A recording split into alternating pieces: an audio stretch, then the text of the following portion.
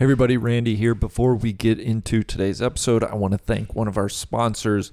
That is our good friends at Precision Pro Golf. No Laying Up is brought to you by Precision Pro Golf. We're getting towards the end of summer in most of the country, getting up into fall golf time, which personally it's my favorite time of the year. And what better way, if you haven't gotten one yet, get yourself a Precision Pro Golf rangefinder. It can help you in all facets of your game, whether it's lowering your handicap, improving your club selection, or simply just having more fun when you do play golf. Precision Pro's award-winning rangefinders give golfers a reliable number to the target, whether you're aiming at the flag or trying to avoid a hazard. Everyone here at No Laying Up uses the NX9 slope. It has all the features golfers love: advanced slope technology, pulse vibration, an embedded magnet built into the rangefinder so you can securely attach it to the cart. It's also tournament legal. So if you happen to qualify for, let's say, the PGA Championship next year, you'll be in luck. And Precision Pro Golf measures more than just distances. Their new one-of-a-kind golf app offers advanced insight into your game that will help measure your performance and let you know where you can improve. You can get that in the App Store or Android Marketplace for the Precision Pro Golf app. Right now, our listeners, you receive $20 off the NX9 slope by using our coupon code TRAPDRAW, all one word. Go to precisionprogolf.com, use coupon code TRAPDRAW at checkout for $20 off our favorite rangefinder, the NX9 slope. Swing with confidence, hit more greens with Precision Pro Golf. Nice is the spot for that trap draw.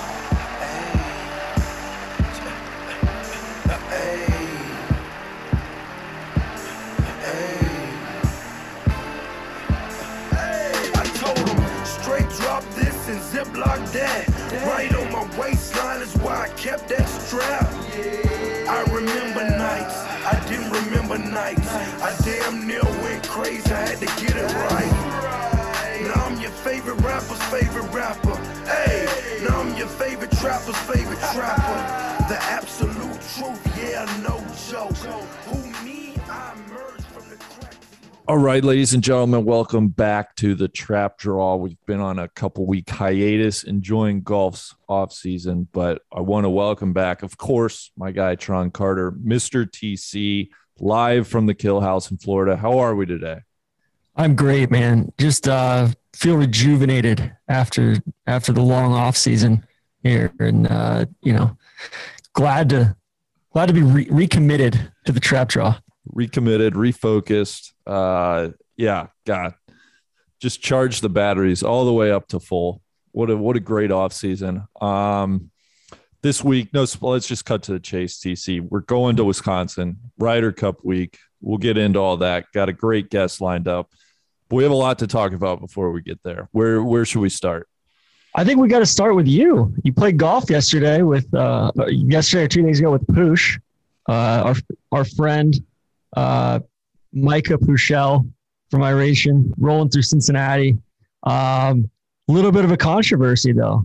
Wouldn't give you the requisite amount of strokes. No, it was one of the more disgusting things. So, leading up to the match, we're talking a lot back and forth. And all the way leading up, Ginn says, Mr. Pooh should be giving me 11 shots at Hyde Park Country Club. You called him a vanity, so he was all pissed off about that. Exactly. But what's weird is he even admits it was a vanity. He shot a 66 at Soul Park like a few months ago. That's still looming over his handicap. Anyway, he wanted only give me 3 aside, which is ludicrous. I don't know why I said 3.5. Maybe I was a little overconfident in my game. I think if Mr. Poosh were a true gentleman, he would have said, listen, let's go to 9. And as it turned out, there was again update to his handicap the night before, which letter of the law, he should have been giving me 9 shots. I bet he was manipulating in another tour stop city on the way, the way leading up to this. Yeah, I had to remind him to enter a score from Canterbury a couple nights ago. So he probably put in, a high score. Anyway, I'm playing. I've lost the match at the bargaining table. He jumps up on me 5 up at the turn. I battle back, just could not close the deal. So I do want to give congratulations to Mr. Poosh for besting me. 4-3, as it turns out, such a close match. I can't stress how close it was. If he misses a putt on 15, I likely win the match, if not tie it. For the listeners, to be clear, this was at Hyde Park Country Club in Cincinnati, where you grew up, a private course, correct? It is a private course. I did spend some time there. I split my time all over the place in Cincinnati, predominantly at public courses. Little Miami Golf Center being the prime one. Disgusting slander by you there, TC. So yeah, this was just a civic match. Me and Mr. P have a big apology match slated for later this winter, where it was a little rope-a-dope this time around. This has fueled me for that match later on. But what made matters worse is I tried to treat him to Skyline Chili. He's never had it. And I'm in the drive-through line and he hits me with, well, I'll just get a veggie burrito. And I was like, what? He's like, well, I'm a pescatarian. I said, Mr. Poosh, we won't be doing that. And I pulled out of the drive-through line and just took him down to his tour bus downtown. So I appreciate that. Don't give him any wrong intel to work off of with Skyline. But I think the point of the matter, I mean, the whole overarching point is, Mr. Poosh, you either believe in the GIN handicap system or you don't. And I was disappointed to see him have some pride, have some self-respect. And also, I think you could have taken him to Skyline and given him a bunch of oyster crackers and cheese. We will be doing that next time as I stuff my face with Conies and a 5-way. And I'm sure he was watching the Niners game the entire time with his phone. Oh, and he's like describing every play to me. Every play is the end of the world. Like Trey Sermon went down and he's like, oh, he just got his knee blown out. And like he had the mild concussion. Like Mr. P, come on. He's such a fanboy, overreacting to everything. But we had a great day. And then I went to the concert that night and they put on a great show. It's fun to watch. It's fun to watch Pooch Daddy do his craft. Well, I was in northern Minnesota with Neil up in Duluth. And we were in Toronto for a night. Went to this outrageous lobster and crab like Chinese place. It was insane. This was in Toronto or this was in Toronto. Okay. Yeah, we were only there one day and then we flew out the next day. Did all the COVID test stuff and I drove around all over God's green earth on Monday afternoon getting a, rapid PCR test. It's such a fucking racket, man. It's like $300. It's like, come on. This was a homecoming. This was a homecoming of sorts for you. Yeah. Spent a couple of years in Oakville. It's crazy how much Toronto's grown. Just skyscrapers everywhere. It's nuts. Just sprawl. But yeah, we need to get back up there next year, do some events and cover some of those courses. But the theme of the trip was Neil. He didn't come prepared. He couldn't find jewel pods. Oh my gosh. And so, so we fly into Duluth, Minnesota. Of course, Neil gets upgraded on the way. He's like, oh, I got upgraded. I'm like, yeah, you're welcome. I put your passport info, did all this legwork for you. You're not even going to acknowledge it. But we fly into Duluth. There's no Ubers around. We had to take call up a taxi company, get to the hotel, and then he walks or he tries to walk down the street to a convenience store. Nobody's selling any sort of flavored jewel pods. It was like the tobacco flavored jewel pods. Desert Duffer and I stopped with him the next morning and he finally found some, but they were tobacco flavored. He was bitching about that.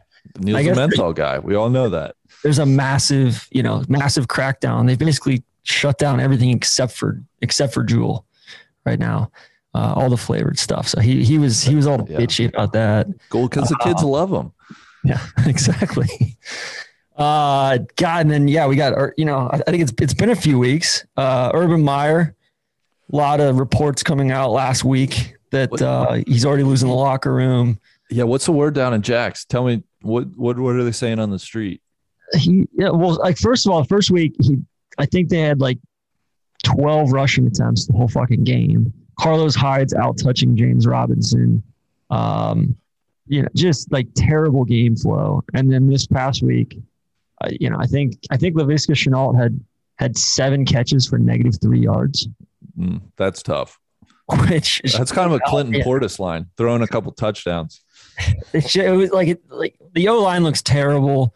There's already reports, that guys are unhappy, that he's riding guys on the staff too hard.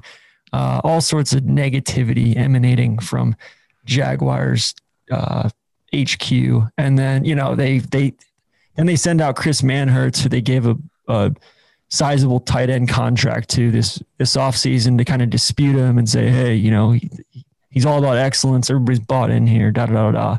Just I'm hoping he goes to USC or something like that. But I think he's got too much pride to give up after just 1 year. Did you see the tweet that the Jaguars official Twitter put out with like the Urban quote about? I'll read it. It says, quote, "Hang in there with us. We're going to get better. The one thing about Jacksonville in the 904, go to sleep knowing there's not going to be any group working harder to get this thing flipped." Urban Meyer. God, that's just, you know what? I reconsider everything I said there, Randy. Bring it on.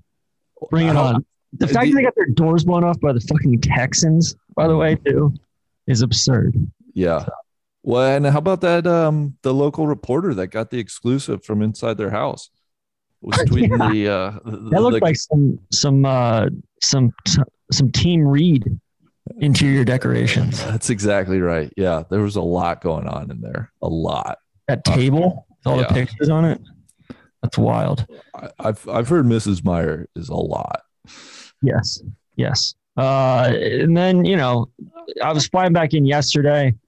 There was a sea of orange in the airport. All your Broncos people from out your way. They were just all sorts of Bridgewater jerseys, with his little ass hands. Nebish Teddy, God, he's putting up numbers. He's got the boys 2-0 atop the AFC West, along with the Raiders. Life's good. Life's good for the Broncos right now. Although my guy Jerry Jeudy got hurt, I hated seeing that. That was week 1. Big game for Portland Sutton this week. Jackson, we've got the Kyler Murray, Cliff Kingsbury coming to town. Oh, I mean, the Cardinals might put up 50. I know. It's not bad. And then you got Bengals Steelers this weekend too. And then Green Bay at San Francisco. Big one on Sunday night. Yeah. So. I'm getting into the NFL. Can't get into college at all, but the Niners are giving me another team to keep track of. You and Poosh, constantly riding for Shanny. They struggle a little bit in Philly. Philly looks frisky. I won't necessarily put that on San Fran. Philly's such an odd roster. Yeah. Like what Howie Roseman's done there, I can't figure it out for the life of me. Yeah, sorry about your Bengals, man. I mean, I'm kind of my Bengals too. Hated seeing them lose with the red rifle. I know. It just was big letdown game. Tried to get back in it late.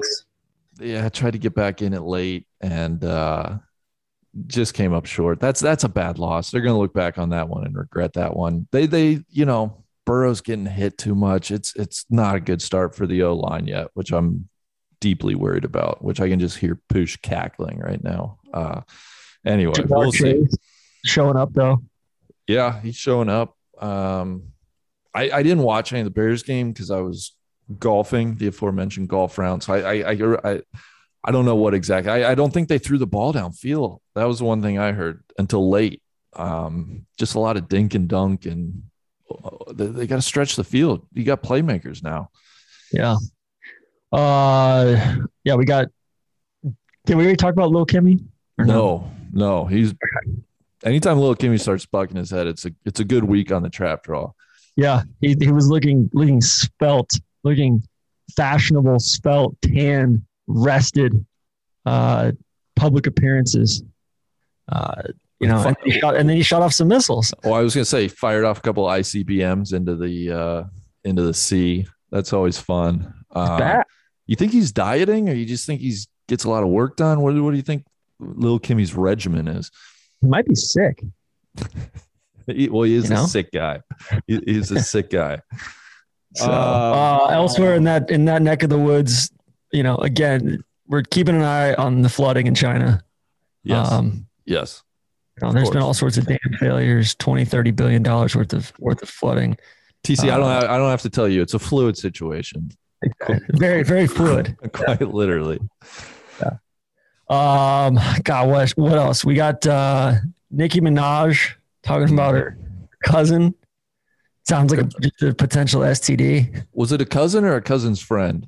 It may have been. That's a good question. Important clarification. It may have even been one removed from the actual cousin. Good to see that. I think the TNT government got involved. I think the U.S. White House reached out. So good time, resources well spent there. It seems like. And then last thing I've got on my list is I just want to give you my condolences. Larry Elder lost the recall election to recall Gavin Newsom. I know allegedly, TC, allegedly. I know Larry Elder's kind of a ideological twin of yours. Of course. I did invested a lot in that recall race throughout this summer. That was a tough one for me, but I appreciate the condolences. I hope there will be an audit of the results though, just to make sure. Can never be too sure. So, no, but just a thank you to people of Minnesota again. I spent a lot of time up there the last couple of years, and gets better and better every time. Get You Gumi was looking great this weekend, Randy. I got to get up there sometime. Yeah, I was sorry to miss it this time around again. Gotta get that on my list. I think from all accounts, great event. Try to run it back, right? Making an annual deal, 2-man event. Yeah. All right. Watching Neil try to read those greens was a treat in and of itself. All right. Well, we're going to Sheboygan this week. TC, did both literally and figuratively? Yeah, we'll be there in person. Hand up. I didn't know anything about Sheboygan prior to this week's episode, so this was always a fun one when you don't really know anything about a place going into it. Yeah, and I think it was cool to actually to our guest is big in the van RV scene as well. So she shared some best practices. Mm-hmm. We talk a little bit of cheese, talk a little bit of brats, sausage, beers, just Wisconsin stuff. Just the important stuff. Yeah. I would say we had efforted Jackie Mason, probably one of the most well-known Sheboygan natives. Sheboyganites? Sheboyganite? Sheboyganer? I don't know. I don't either. I would say Sheboyganese. Let's see. I'm sure our listeners will let us know. I think we forgot mea culpas. Any mea culpas from, I think there was a little bit of a brouhaha that broke out on the message board regarding Pascal's, saying that ice cream and gelato are like the same thing. A lot of people took offense to that. Well, I'm gonna take up for Pascal because I think what he was trying to do was keep it pretty simple, and so it sounds like 90 to 95% they are pretty much the same thing, and then there's some just key little differences along the way. And I think Pascal was trying to keep it simple for us. You know what Sheboygan means in Native American terminology? Something with a river, maybe? I have no idea. A great noise from underground. Oh, maybe an underground river. I wonder what that refers to. Or maybe there's a big data center that went in. Yeah. Like all the whirring sounds. We'll have to ask around when we get on the ground. So I would assume it because the Sheboygan falls in the Sheboygan. Mm-hmm. I'm trying to get in the local scene up there. I want to get in a little bit. One day I may drive up to Door County too. It looks beautiful. Yeah. And I think this time of year, God, it's going to be fall foliage everywhere. Fall foliage was just starting. The first cool kind of night was Friday night. And you could tell some of the leaves were starting to pop up in Duluth. Yeah, I was gonna say I was in northern Michigan and last week, and same thing, just little sprinkles here and there. And I think another week and a half, 2 weeks, it's gonna be popping. Yeah. Hopefully, we get some wind this week too. I want some proper conditions. It looks very autumnal. It looks like proper late September weather. It's gonna be cool, crisp. I can't wait. I'm bringing a tent for you to sleep outside of the RV. Okay. Randy. Maybe one night.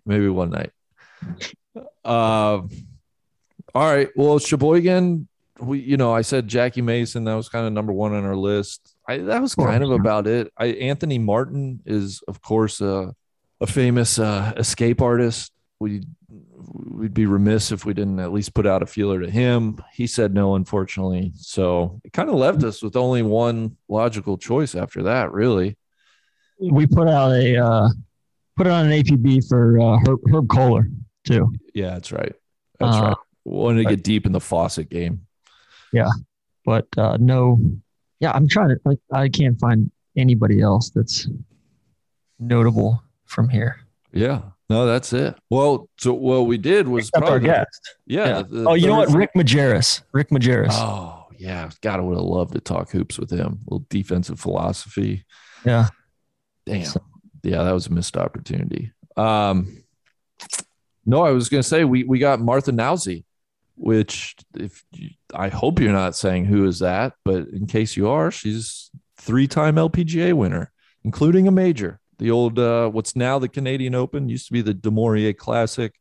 It used to be a major on the LPGA side. She won it in 1994. Sheboygan native, although I think she now lives in Minnesota. We'll get into all that with her, but she's going to be roaming around the Cheese State in an RV. She's going to be at the Ryder Cup. So excited to chat with her. It was fun talking to her about the old school LPGA tour. When it was kind of a barnstorming, just like the PGA Tour was barnstorming, kind of more driving from tournament to tournament and RVs and all that. So, So, well, let's TC. Anything else? Should we dive into it? Let's dive into it. And then we'll just let the people know we got working on an airports podcast part 2 for this winter. We got some other perfect club stuff we're working on. And then we'll try to get to some weird locations too. Yeah, I was going to say, we're going to do some previews. It won't necessarily be every week. We'll get to some highlights, maybe some that we haven't done yet, but definitely mix in some topic-based podcasts, some perfect clubs. I'm hoping to get a couple, off-the-wall interviews planned for this fall. So it should be a lot of fun these last 3 months on the Trap Draw. A little bit more casual, and maybe even less golf focus if that's even possible. So, all right. Well, without further ado, here is our conversation with Martha Nowsey. Before we get to that conversation, I want to thank our other sponsor for today's episode. That is, of course, our good friends at DraftKings Sportsbook. TC, the world will be watching as the golfers head to Wisconsin, and you and I head to Wisconsin. And DraftKings, America's top-rated sportsbook app, is giving you a shot to land in the green. This week, DraftKings is giving new customers $150 in free bets instantly if you bet $1 on any golfer. If you haven't tried DraftKings Sportsbook, this is the time, TC. Place a pre-tournament wager of $1 on any golfer, and DraftKings Sportsbooks is giving you $150 instantly. An offer like this doesn't come around, so sign up for DraftKings Sportsbook now to get in on all the action. DraftKings is safe, secure, and reliable. And the best part is you can deposit and withdraw your cash whenever you want. Listeners, download the top-rated DraftKings Sportsbook app now. Use promo code NLU when you sign up to turn $1 into $150 in free bets if you place a pre-tournament wager of $1 on any golfer. That's code NLU to turn $1 into $150 in free bets. For a limited time, only at DraftKings Sportsbook. Must be 21 or older, New Jersey, Indiana, or Pennsylvania only. New customers only. Winning paid out in site credits. Restrictions apply. See DraftKings.com/sportsbook for details. Gambling problem, call 1-800-GAMBLER or in Indiana, 1-800-9-WITH-IT.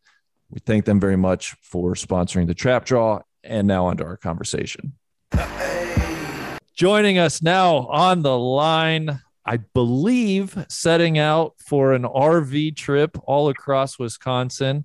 It is three-time LPGA winner, including the 1994 Major Du Maurier Classic, Martha Nowsey. Martha, good afternoon. And I'm curious about this RV trip you have coming up. Well, it's we've been sort of RVing all summer long, have a little 24-foot motorhome, and it's been our home away from home all summer. We've been all over the place. We usually drive it back and forth between Arizona and the Midwest. So we gave up our home in the Midwest, but now that's the home on wheels. Gotcha. And will your trip, will it coincide at all with the Ryder Cup? Will you be around Whistling Straits at all? Absolutely. Next week we'll be up in Door County, and even though I grew up only maybe 60 miles from there, I really never went to Door County. So at age 67, birthday today. Oh my gosh, happy birthday. I'm finally going to go see Door County, and then we're going to make our way down to Sheboygan and camp down in the Kohler-Andree State Park and head out to the Ryder Cup. That is fantastic. One other quick question. Did you see the movie Nomadland by chance? Oh, yeah. Sure did. What'd you think of it? Is it a good portrayal of the van life, the RV life? One portion of it, yes, for sure. I wouldn't say it encompasses the entire RV living, but it definitely is one segment of that. Gotcha. I hated the movie by the way. So he has an agenda. Don't listen to him. So I need to get up to Door County in a couple of weeks. I've heard good things. I've heard there's some cool golf courses up there, and just kind of a celebration of all that Wisconsin is about. Right. Well, I've been there for one day, I have to say. And it's sort of like being on Cape Cod in Wisconsin. So it's beautiful. So I'm looking forward to spending a few days there. Awesome. And Door County, for the folks, that's the kind of northeast of Green Bay. Is that right? The little strip of land that juts out into, that's still Lake Michigan. Is that correct? Yep. Okay. It's a little peninsula that heads right out into the water. So yeah, it's beautiful. Yeah. All right.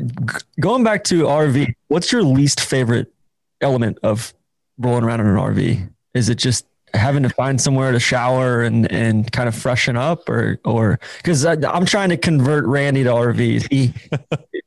I'm too big, Martha. I'm 6'7", 6'8". It's just I feel like I'm too tall for the RV life. We did like 10 days in California, and I thought he was gonna lose it by like day 4 or 5. Well, they can be a little cramped depending on what you get. I mean, there are some really big RVs, but just the ones that are easy to drive and get around, they could be a little cramped for 6, 7. However, the worst part of it, we have a bathroom, we've got a kitchen. It's, probably the little bed, but if you're living in it, it's a little cramped. If you're just, taking it from place to place and having a fun time going to see things, it's worth it all. Are you always going to kind of RV parks or that was a whole culture that kind of digging into that where, like figuring out, I guess Walmart is very RV friendly, their parking lots, just right. Learning little idiosyncrasies like that. Well, I mean, the best part is that, there are places like Walmart parking lots or Cabela's, if that's those stores. Yeah. If you go and buy something at Cabela's, they'll let you park and camp sort of in their back lot. I have not done the Walmart thing, but when I was on the tour, actually, I had RVs. And so for 20 years, I lived in different RVs, 32-footer being the biggest one. But now we go to state parks and national monuments, and they are beautiful. And because I'm old, I only have to pay like half price. So I can park for the night for, $10 or something like that. And it's just a lot of beautiful things to see in an RV. No, I was going to say, Martha, age is just a number. I just, getting to talk to you a little bit. I wouldn't call yourself old. No, I don't feel old, but it is a number. So yeah, I mean, it is what it is, but I don't feel old. Good. It shocks me when I even say the number. So, TC, I gotta have Martha power rank some Wisconsin cities. Well, before you do that, I was going to have her power rank some national parks. That's a good one. That's a good one. And national monuments, because I don't want to forget about the monuments or national lake shores or seashores, that sort of thing. Wow. So you want me to list a few that I really like? Let's say power rank. Yeah. Top. What should we say? Top 4? Wow. Well, so many in the Southwest for sure, but there's a great, I like to go to ruins and find the native ruins and petroglyphs and stuff. Chaco Canyon is amazing. That's in New Mexico. Huh. It's a national park. I think it's a national monument. And then Bandelier National Monument, also outside of Santa Fe, is amazing. I'm telling you, out of the way places. Okay. Then I like Bryce National Park at sunrise, because the colors of the rocks and the sun coming up over the rocks, unbelievable. Really pretty. Well,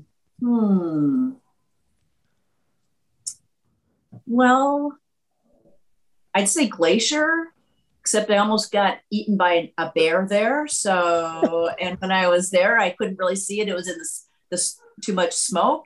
But I mean, you really can't go wrong. National parks, unbelievable. Tell us that story. I was going to say, I think we need to put everything to the side and hear about how you almost got eaten by a bear. Well, okay. So it was there. We were there in the summertime. It was hotter than usual. And silly me, didn't have quite enough water.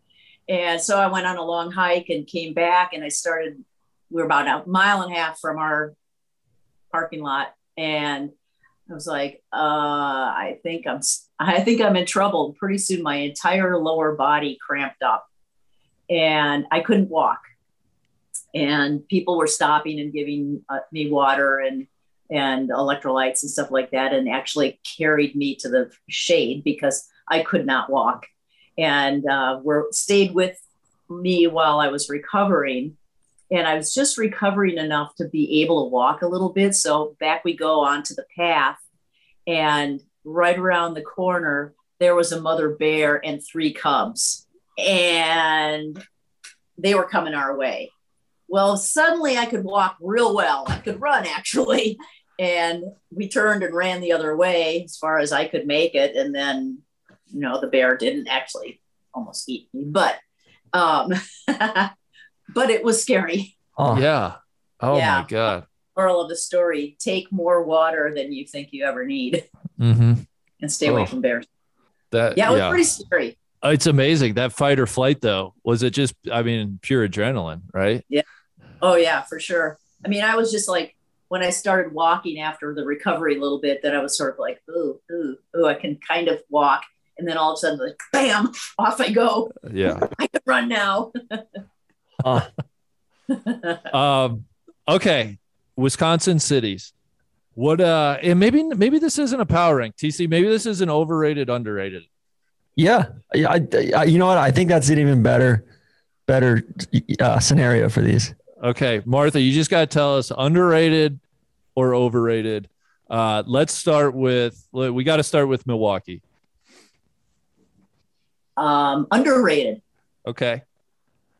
There's a lot of cool things to do in Milwaukee, and it's a nice city. Yeah. Good golf scene too, from what I understand. I've never played golf. Madison. Oh, great golf course. Milwaukee Country Club, where I took lessons all my life. Well, all my adult life. One of the best golf courses out there. Yeah. Okay. Sorry, TC, you said Madison. Madison. Yeah. Underrated. Madison is a rocking place.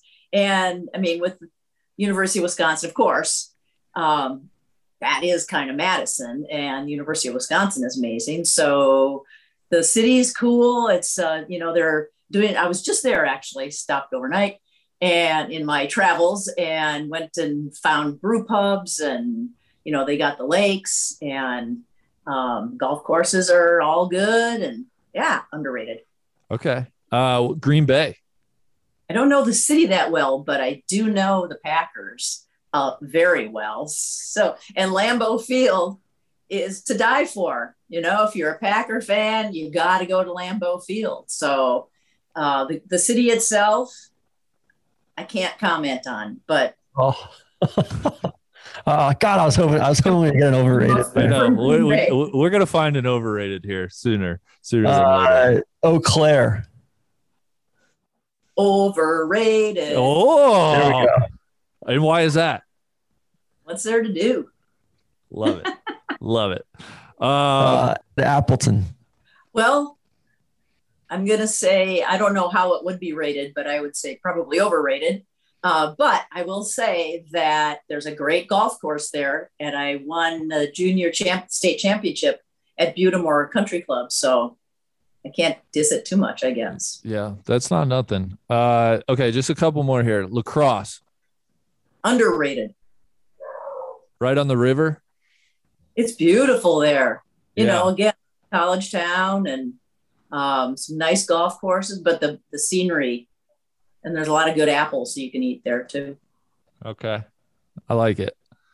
All right, last one. Let's do Stevens Point. Stevens Point is nice. I don't know if I hate to be like underrated on everything, but I did say Appleton is overrated, didn't I? Yes, you did. Eau Claire. Eau Claire. Yeah. You could take it either way. Again, great golf course, beautiful settings. I think I just kind of like Wisconsin. Wisconsin Dells. Oh, overrated.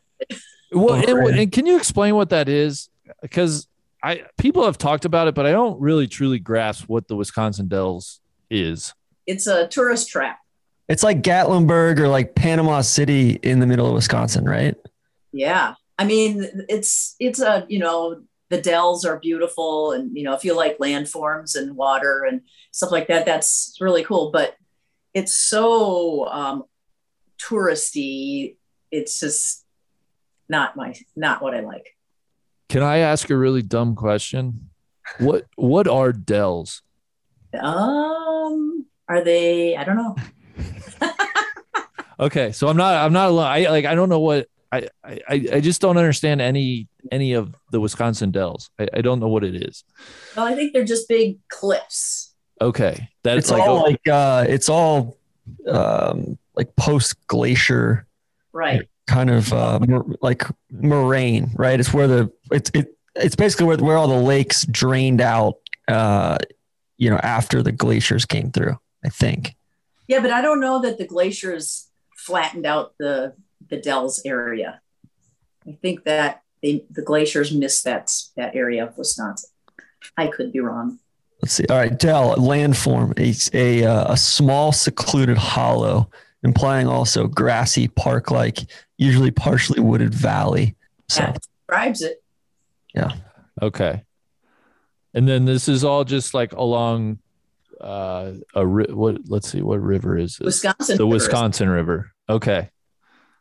And then there's just like a bunch of little resorts, I'm sure mini golf, you name it, just all in there. Yeah, I mean, I think their big claim to fame is they have these amphibious vehicles that you can ride, and you get in on land, and then they drive into the water, and they chug along the Dells. Oh yeah, I've seen those. Okay, Randy, you would love it. You love shit like that. I might like it.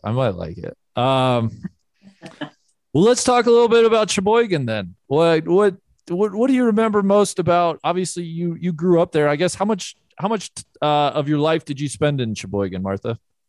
Well, my family lived there. I mean, I was there through college. I went away to college, but my family was there, so I went back. all the way until early 90s. So I grew up there, born and raised, and then off I went on the tour after I graduated from college. But yeah, I thought it was a nice place to grow up. It was quiet, but not too small. And yeah, it was nice. Some of the best nicknames I've seen for like a city or a town, the Malibu of the Midwest, the bratwurst capital of the world, the city of cheese, chairs, children, and churches. Yeah, that was kind of strange, but definitely the bratwurst capital of the world. Oh yeah. We used to have I don't know if they still do, a Bratwurst Day parade, a Bratwurst Day where all you did was eat bratwurst and all the things that go with it. But then they'd have a parade. And that was kind of crazy. What time of year was it? Do you remember? Late summer. Okay. Yeah, I got to be the grand marshal of the Bratwurst Day parade after I won one of my tournaments. What an honor that is. That's got to be one of the highlights, right? Yeah, it was pretty cool, actually. Going back to your hometown? No, yeah, that's here awesome. I was sitting on the back end of a convertible and, waving to, it was actually kind of cool. It was pretty cool because, a lot of elderly people and especially ladies sitting on the side of the street, where the parade was going down and hollering out, "Way to go, Martha!" Stuff like that. I think it was after my first tournament win. So, they knew about me playing golf, but I hadn't really broken through. So all of a sudden I did. And I got to be the grand marshal of this little local parade. That's fantastic. And I didn't realize, I'm just seeing that Johnsonville, is that the big brat, like meat sausage? Oh yeah. Okay. Johnsonville brats. Now, they went national after I left Sheboygan, but so one year I had friends that grew up in southern Wisconsin, and we'd always have, which is better, Johnsonville or what did they have? I don't even remember the other kind. So we had the US Open in Sheboygan, and friends all came in. And so we decided to have a brat off, and she could make her brats the way she wanted, and I'd make Johnsonville brats. And then we had a blind taste test for everybody, and they voted which were the best. And well, Johnsonville won. Johnsonville took it. I love Johnsonville. I get the cheddar sausages with the cheddar on the inside. Oh God, I love those. It's a great example of a company that just, kept the quality and the uniqueness all the way through to being like basically worldwide industry leader, right? Right. I actually knew the people that started the Johnsonville brat company. We played golf together, and so I knew them. They were really nice people. So of course, if they hadn't tasted better, I would say they were better anyway. Of course. But there's in Sheboygan, there's another local, just a local meat market called Miesfeld's, and they have pretty good brats too. So anybody that's going to Sheboygan for the Ryder Cup, you want to maybe do a little taste test. National brand Johnsonville, local Miesfeld's. Count me in. Yeah. I would like to do that. Well, let's talk about who has a bigger influence, the Kohler company, or does Kohler dominate Sheboygan? And was it that way when you were growing up? No, actually, when I was growing up, Kohler was just a little village outside of Sheboygan, and there wasn't a whole lot of mixing. Kohler people stayed in Kohler, and Sheboygan people stayed in Sheboygan. The Black Wolf Run wasn't built until, I don't know, in the late 80s, possibly. So that didn't show up, as far as a golf destination until maybe it was even the late 80s, I think. And then we had the US Open, the Women's Open in 98. at Black Wolf Run, but That's right. but Sheboygan isn't dominated by Kohler. Kohler, because of the big courses and the big tournaments and all the things that they've brought in now, there's been a sort of a rejuvenation of Sheboygan for all the fans that are coming in with, more places to stay and restaurants that are, a little higher level than just your little local mom and pop cafe. But so I think Kohler has a bigger influence on Sheboygan now than they did when I was growing up. Okay. TC, what should we get into here? I think I'm just going in on this surfing stuff. I didn't realize it was such a surfing hotbed for the Great Lakes. Well, I'm not a surfer, so and when I was living there, I don't remember. If you saw anybody who drove down past the lake and you saw anybody with a surfboard, you're like, what are they doing? Yeah. Yeah, must be something new. What let's talk cheese, because I feel like everybody, first thing you think about when we think about, is it just all cheddar, or are we talking about different kinds of cheese here? All sorts of cheeses. Well, I got to be honest. When I lived in Sheboygan, I didn't like cheese. Oh, but since I moved away, I love cheese.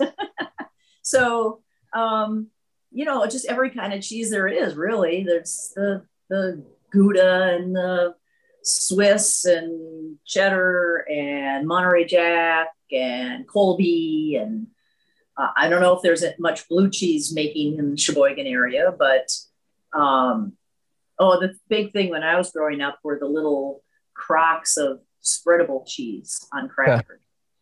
I just feel like all we see is the cheddar out of, you got what's that? Kakana. Those are the crocks. The spreadable, yeah. But like it's just all variations of cheddar, and then when you're up there, you see the cheese curds and all that, which I still don't quite understand what cheese curds are or how they're differentiated from just actual cheese. Well, they're the curds from when the cheese is in the way, or the curds in the way are being separated. But I don't really know how they become just curds and how that's like something that becomes a block of cheddar. But they are good. Oh, they're great. They're fantastic, especially when they're fried or done up, that way. So and you can tell when they're fresh because they squeak when you bite into them. Okay. So growing up, like pre Whistling Straits and Black Wolf Run and kind of that whole golf development, what was the golf scene like in Sheboygan area? Well, there's the one country club, the Sheboygan Pine Hills Country Club, and then there's several public courses, Riverdale and Town and Country, but Pine Hills was really the premier course there. And that's where I grew up playing and learning the game. And I mean, it is a gem. It's really hard. I don't know who designed it. I don't think it was anybody famous, but rolling hills, you just don't get a flat lie. And usually, I mean, it was always in good shape. So, the greens were fast and super undulated, lots of elevation changes. The Pigeon River goes through it, so you have the water features to negotiate. But it was an amazing place to learn to play golf. I'm excited. I'm supposed to play Pine Hills that Wednesday before the Ryder Cup. I've a friend of ours, Andy Johnson, just absolutely raves about it. He says it's like one of his favorite courses in the Midwest. Yeah, it's great. It's not long, but it makes up for it by all the terrain and the undulations, and the greens are very tough. I'm going to play Wednesday out there. Well, I'll probably see you out there then. Yeah, I gotta get more details about what time we're going out and everything. But yeah, we should try to get a game or something. Well, I'm trying. I think I'm going to go out Wednesday morning. I'm not sure, but anyway, yeah, it's fabulous. How did you get into golf? Was Oh, it one of your parents, both your parents, or some other my impetus mom and to? dad. My Okay. mom had loved golf, and their first date was playing golf. So it was the thing we did in the summertime. And then my mom was competitive. She played in tournaments around the state, and so she spent a lot of time at the course and practicing and playing a lot. And so she would bring my siblings and I out to the golf course with her. And we had a good junior program. So every summer in Friday mornings, we had junior lessons, group lessons, and then we had little competitions. You know, if you could only play 3 holes, you'd compete for 3 holes. And we had a big junior program, and we would play junior team play, where we would go to other courses in the area and play against junior teams from those courses. And then I started competing because my mom was competitive, and started going out of town tournaments. And my dad said, well, if you're going to go, you better take the girls with you. So my older sister and I started out going with my mom to these out of town tournaments. So it just was what we did in the summertime. Huh. And then you went to St. Olaf College. When did professional golf become become a realization for you that was possible, or is that something you always wanted to do? No, it was not. When I was thinking about going to college, women's golf at that point was barely existent. And, I think I did talk to my dad about it, and he's like, well, unless you're like the top players, you don't make enough money to even make it worthwhile. And, so I really went to St. Olaf to get an education and do something with that. But then I got a degree in biology, but I wasn't really sure what I wanted to do with it. And I had played state tournaments in Wisconsin, and even through college when I wasn't really even practicing that much. And I was holding my own against the girls that were there were a few scholarships, but they had scholarships to Arizona or Florida, someplace. And they were holding their own against people that were getting out on the tour and making it. So I kind of thought, well, if A equals B and B equals C and C equals D, I wonder if A equals D. I wonder if I could make it if I really practiced, because those girls were, like I said, they were on scholarship programs and practicing a lot and all year long. And I was just playing a little bit in the summers. So everybody says, well, why did you get started with it? And I said, well, I didn't know what else to do with my life. Thought I'd give it a try. And when I graduated from college, I practiced for 6 months and went to the qualifying school and made it. I was like, now what do I do? Was the adjustment tough? Like kind of being thrust into that and saying, oh my God, like I have no idea what I'm doing here. Yes, it was, because, when I played golf, even in competition through high school, college, it was mostly match play. And all of a sudden now I'm in these stroke play events, and and I'd never played more than 3 months of the year. So That's crazy. I just wasn't like this golf nut. So, it's like playing full time, learning everything that I had to learn, traveling by myself and figuring out, how to get to these tournaments and everything. It was a huge adjustment. Yeah. It took me about 6 months before I made my first check, my first year. So how far into it did you start doing the RV thing? The first 2 years I stayed in private housing. And at the end of 2 years of staying and being a guest of somebody else, 35 weeks a year, I was like, that's enough of that. I can't imagine.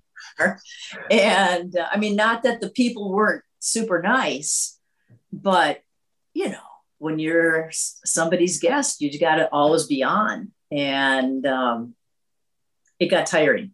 So there were a couple other gals on the tour that had RVs, and I then stayed with them a couple times just to see what it was like. And I thought, yeah, this is the way to go.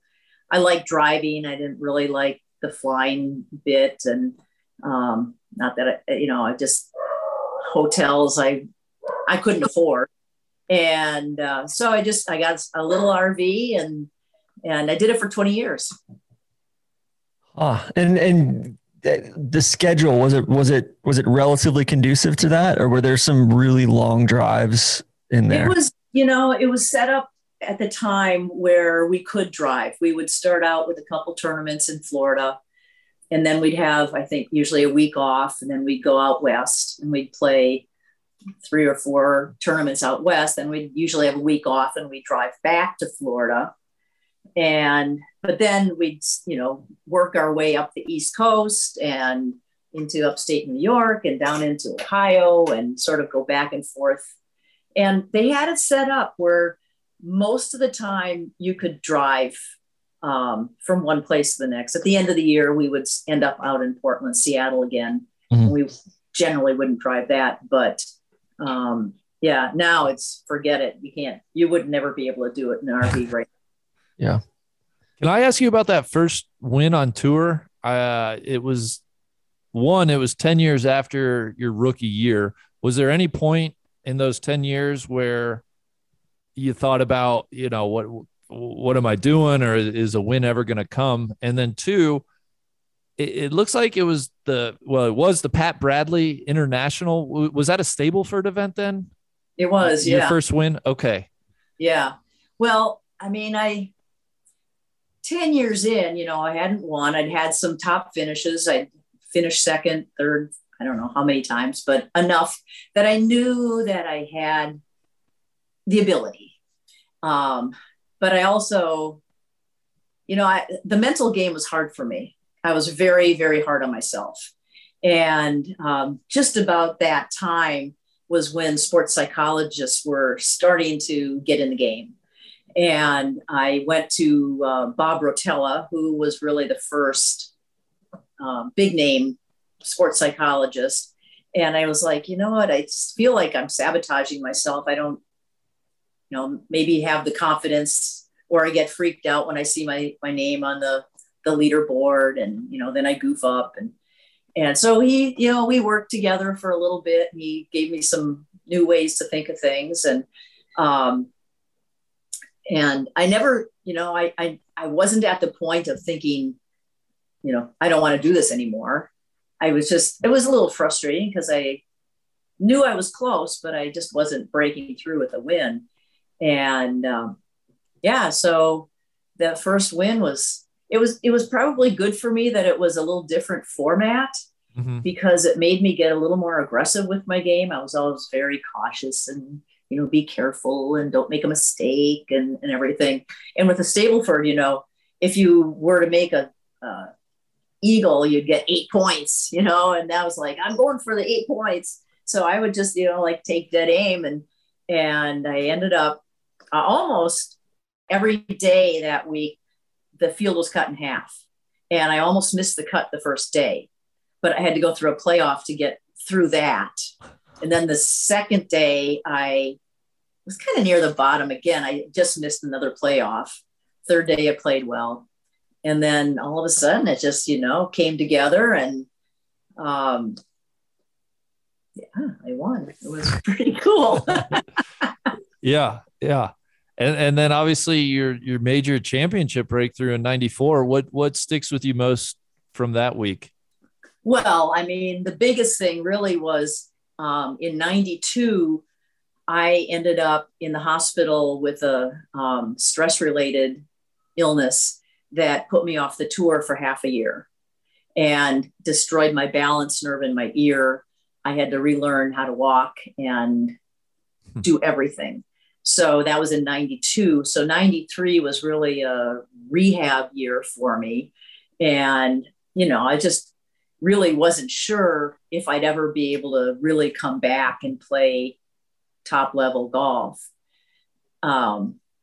so So 94, again, I was just sort of plugging along and trying to get my game back and get my body back. And I wasn't playing well. And the interesting thing was, again, sports psychologist, there was a guy at the tournament the week before that, the Du Maurier, and he gave a presentation on sports psychology, and he came out and watched me play, and we chatted a bit, and I hired him to help me. And I actually missed the cut the week before. Probably had missed several cuts leading up to the Du Maurier, but he said, just go out there and, act like a champion. No matter what happens, just act like a champion and, do this, do that. And I played great. And yeah, it was unbelievable, really. It was such a comeback after having been off the tour with this illness for a while. It was pretty phenomenal.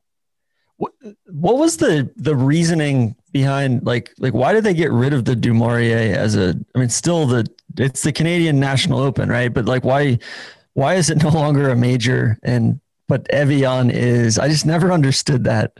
Well, Du Maurier is a tobacco company, mm-hmm. and Canada had decided that tobacco, I don't know if tobacco and alcohol, but tobacco companies could not sponsor sporting events. Du Maurier was always one of the best. That's right. Because that happened in the States as well.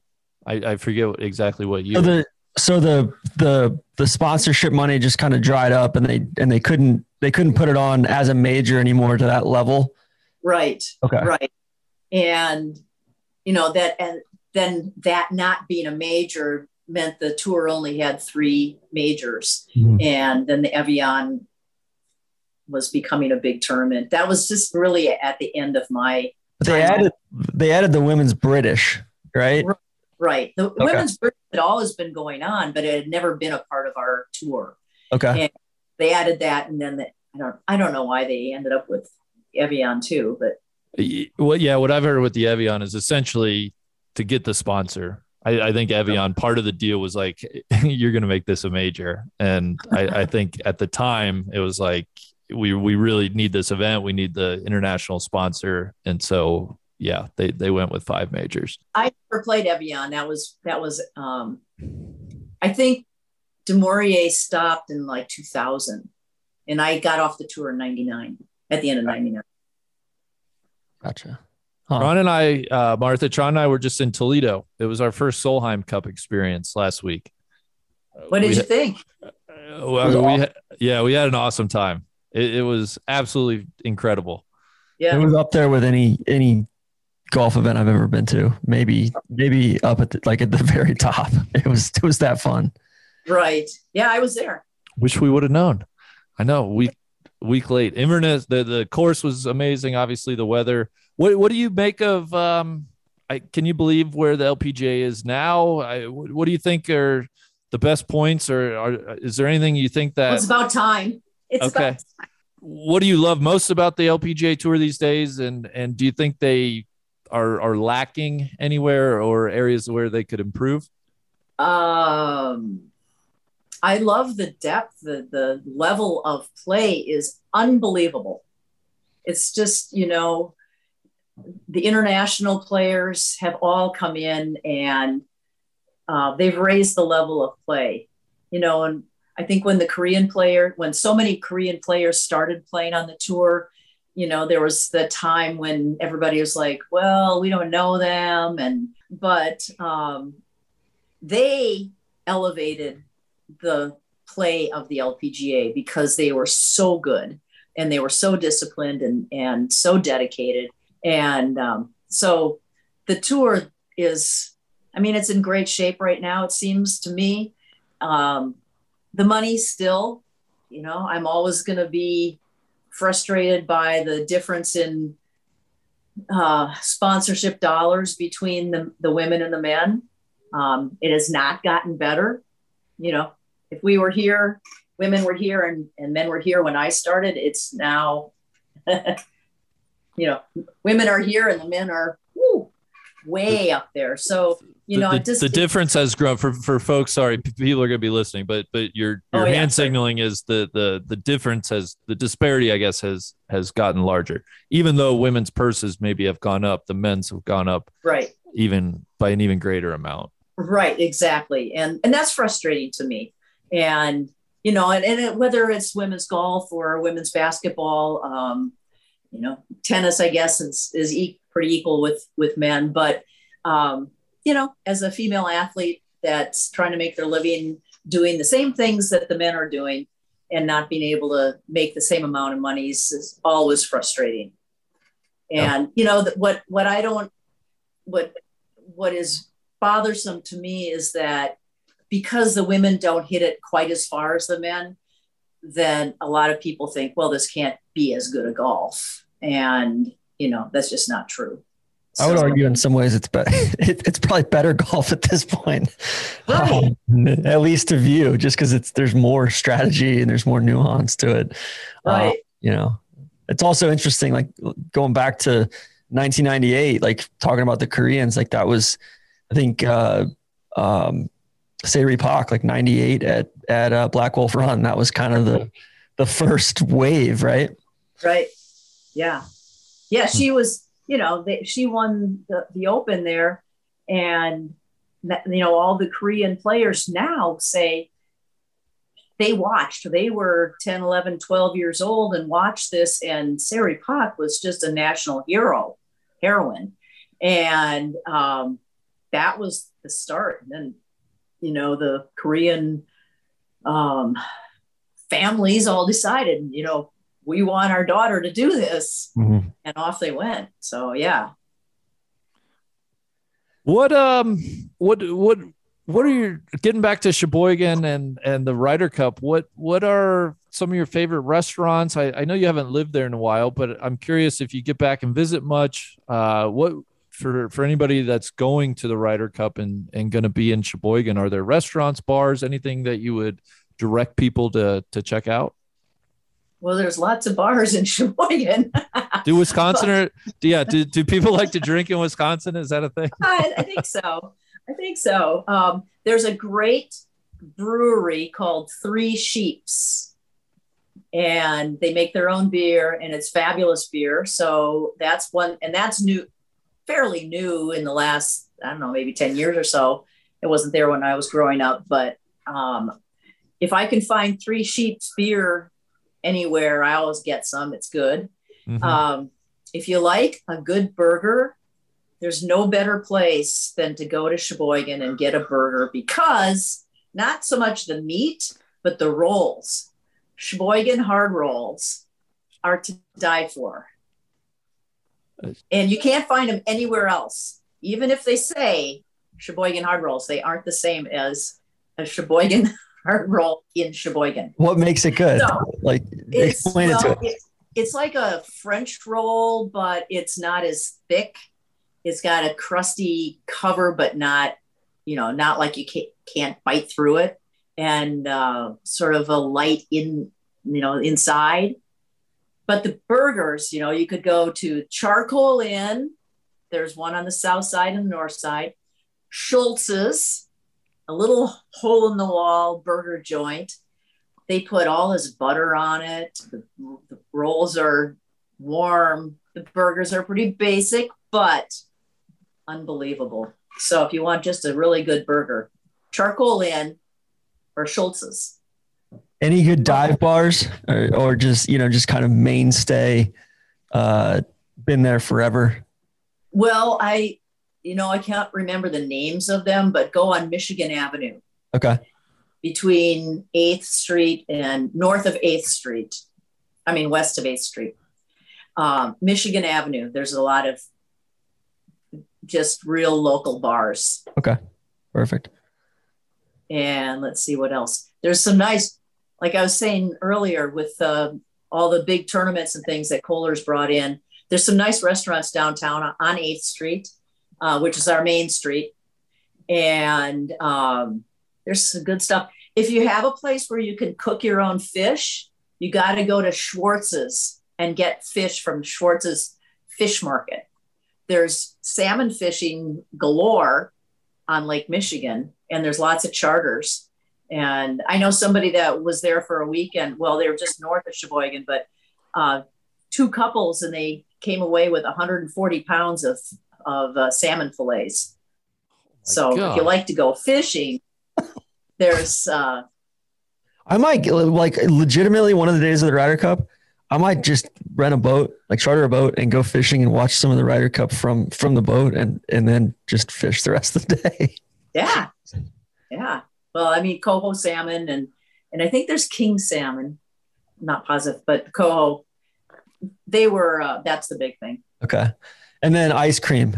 My gosh. I would imagine having such a strong cheese culture that it would lend itself, creameries and such, to very world-class ice cream as well. I got to admit, I'm not a big ice cream eater. So there's a place called Randall's, and they have custard. Okay.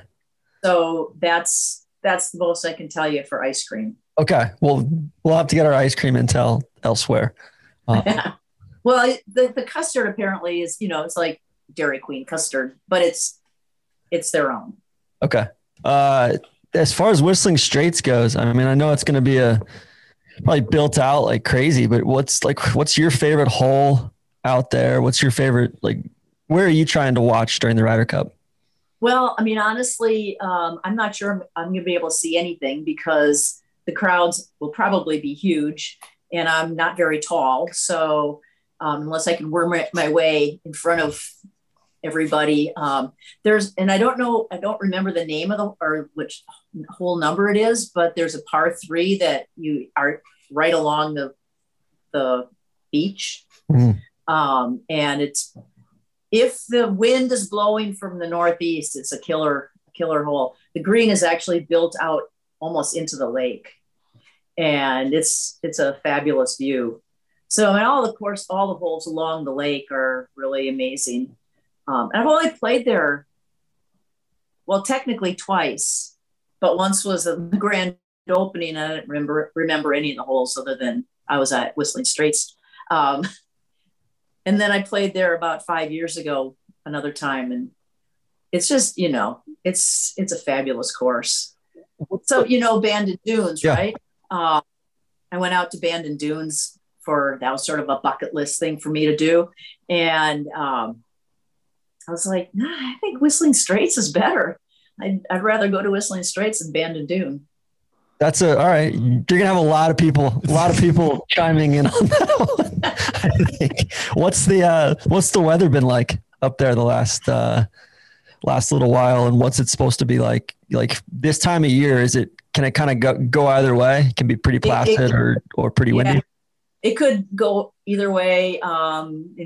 Being right along the lake, it's always a little cooler than inland. I think it's going to be low 70s. Not sure. I don't know if they're expecting any big winds or, any storms or anything like that, but I hope so. I do too. I want to see some conditions, Right. Well, I have to tell you when the first time, I went out to Whistling Straits with Herb Kohler when he was building it, and he was showing me around, and we got to the 18th tee, and he said, "This is the hole that I love." And they built the tee just right on the edge of the cliff. And he said, "And I just pray for a big northeast wind when we're on this hole, because it's just, blowing the ball all over the place." And he was pretty funny when we saw that. What's your official prediction? Are you Team USA or Team Euro? I don't watch that much golf, so I'll be rooting for USA though. Okay. Of course. Tron's a big. Europe always has more fun. Exactly. And especially, even Solheim. I was there. I've for the last 5 Solheims been there as a helper, and I always kind of wish I could be a helper for Europe because they have so much more fun. Amen. I finally got Randy over. I'm a European fan for both Solheim and Ryder Cup, and it's just like more fun to watch. You can tell they just like each other and they like being around each other and their friends off the course as well. It was, we had I think I finally got Randy on Team Europe. I think I'm going to try it out. I was really gutted that the U.S. didn't pick Phil Mickelson to play. So that might be the impetus to move to Team Euro for me. Well, but then with Steve Stricker being a Wisconsin guy, I got that's true. Yeah. Root for the home squad. Root for your fellow Wisconsin Golf Hall of Famer, right? Right, exactly. Last thing we got to ask you before we let you go, Martha, what can you tell us about the grocery store scene in Sheboygan? Piggly Wiggly. You got to go to the pig. They have Piggly Wiggly spot. Wow. Yeah. Interesting. I only remember those. Oh, well, that's a throwback. When you're going to Piggly Wiggly, just head across the street to the Charcoal Inn and get a burger. There we go. Randy, we got like the whole thing. Not too far from Three Sheeps Brewery either. I'm amazed Piggly Wiggly's up there. That's awesome. Of course, not too far from each other there. Yeah, I've seen a lot of Piggly Wigglies. Yeah. Is it Meyer country too, or is it big Target country? No. How do Wisconsinites, assuming I think it's Wisconsinites, right? How do you view Minnesotans? Is it kind of two sides of the same coin, but you're very different, or like there's just a healthy rivalry there, or is it? It's definitely a rivalry. I don't know how healthy it is. But yeah, big rivalry. And especially when it comes to sports, there's a border battle with the Wisconsin and Minnesota sports all the way across the board. And pretty much Wisconsin sports are better. So that's nice. And I've lived in Minnesota for a long time, and it's really fun to be a Wisconsin fan in Minnesota because the Minnesota fans, they get all, we're going to do it this year. And they're all hyped up and then they really trash talk the Wisconsin fans until they don't do so well. And then they sort of slink away a little bit and you're lucky because you have Aaron Rodgers, or, whatever. Yeah. I'm just saying, professional sports wise, when you look at the Packers and the Brewers are having a great year, the Bucks obviously just won the title. It's a good time to be a Wisconsin sports fan. Do you root for the Badgers as well? Yes, I do. Okay. I didn't go to Wisconsin, but my mom and dad did. And so growing up, we would go to the football games. Sometimes I get to go. But that was a big treat. And I was going to go to Wisconsin. I was going to go to college in Madison. Didn't turn out that way, only because I realized that Madison was probably going to be a little too big for me. And I went to St. Olaf, a lot smaller, but which was a good choice. But I'm still a Wisconsin Badger lover through and through. Wonderful. TC, I can't think of anything we might have missed in all of Sheboygan, maybe even all of the state of Wisconsin. Yeah. I just hope that Martha can withstand all the Bandon folks coming at her. Yeah. Bring it on, people. That's going to rile some people up, but she's ready for it. That's okay. I'm ready for it. Perfect. Well, Martha, happy birthday. Thank you so much for taking an hour out of your special day to talk to us. And I hope, you and TC might see each other playing golf Wednesday, but if not, maybe we'll see you walking around Whistling Straits for the Ryder Cup. Well, I hope so. This has been fun. Nice is the spot for that track draw.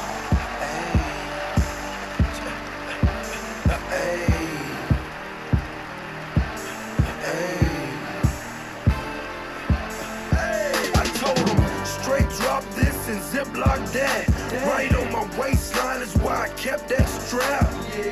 I remember nights I I didn't remember nights. I damn near went crazy. I had to get it right.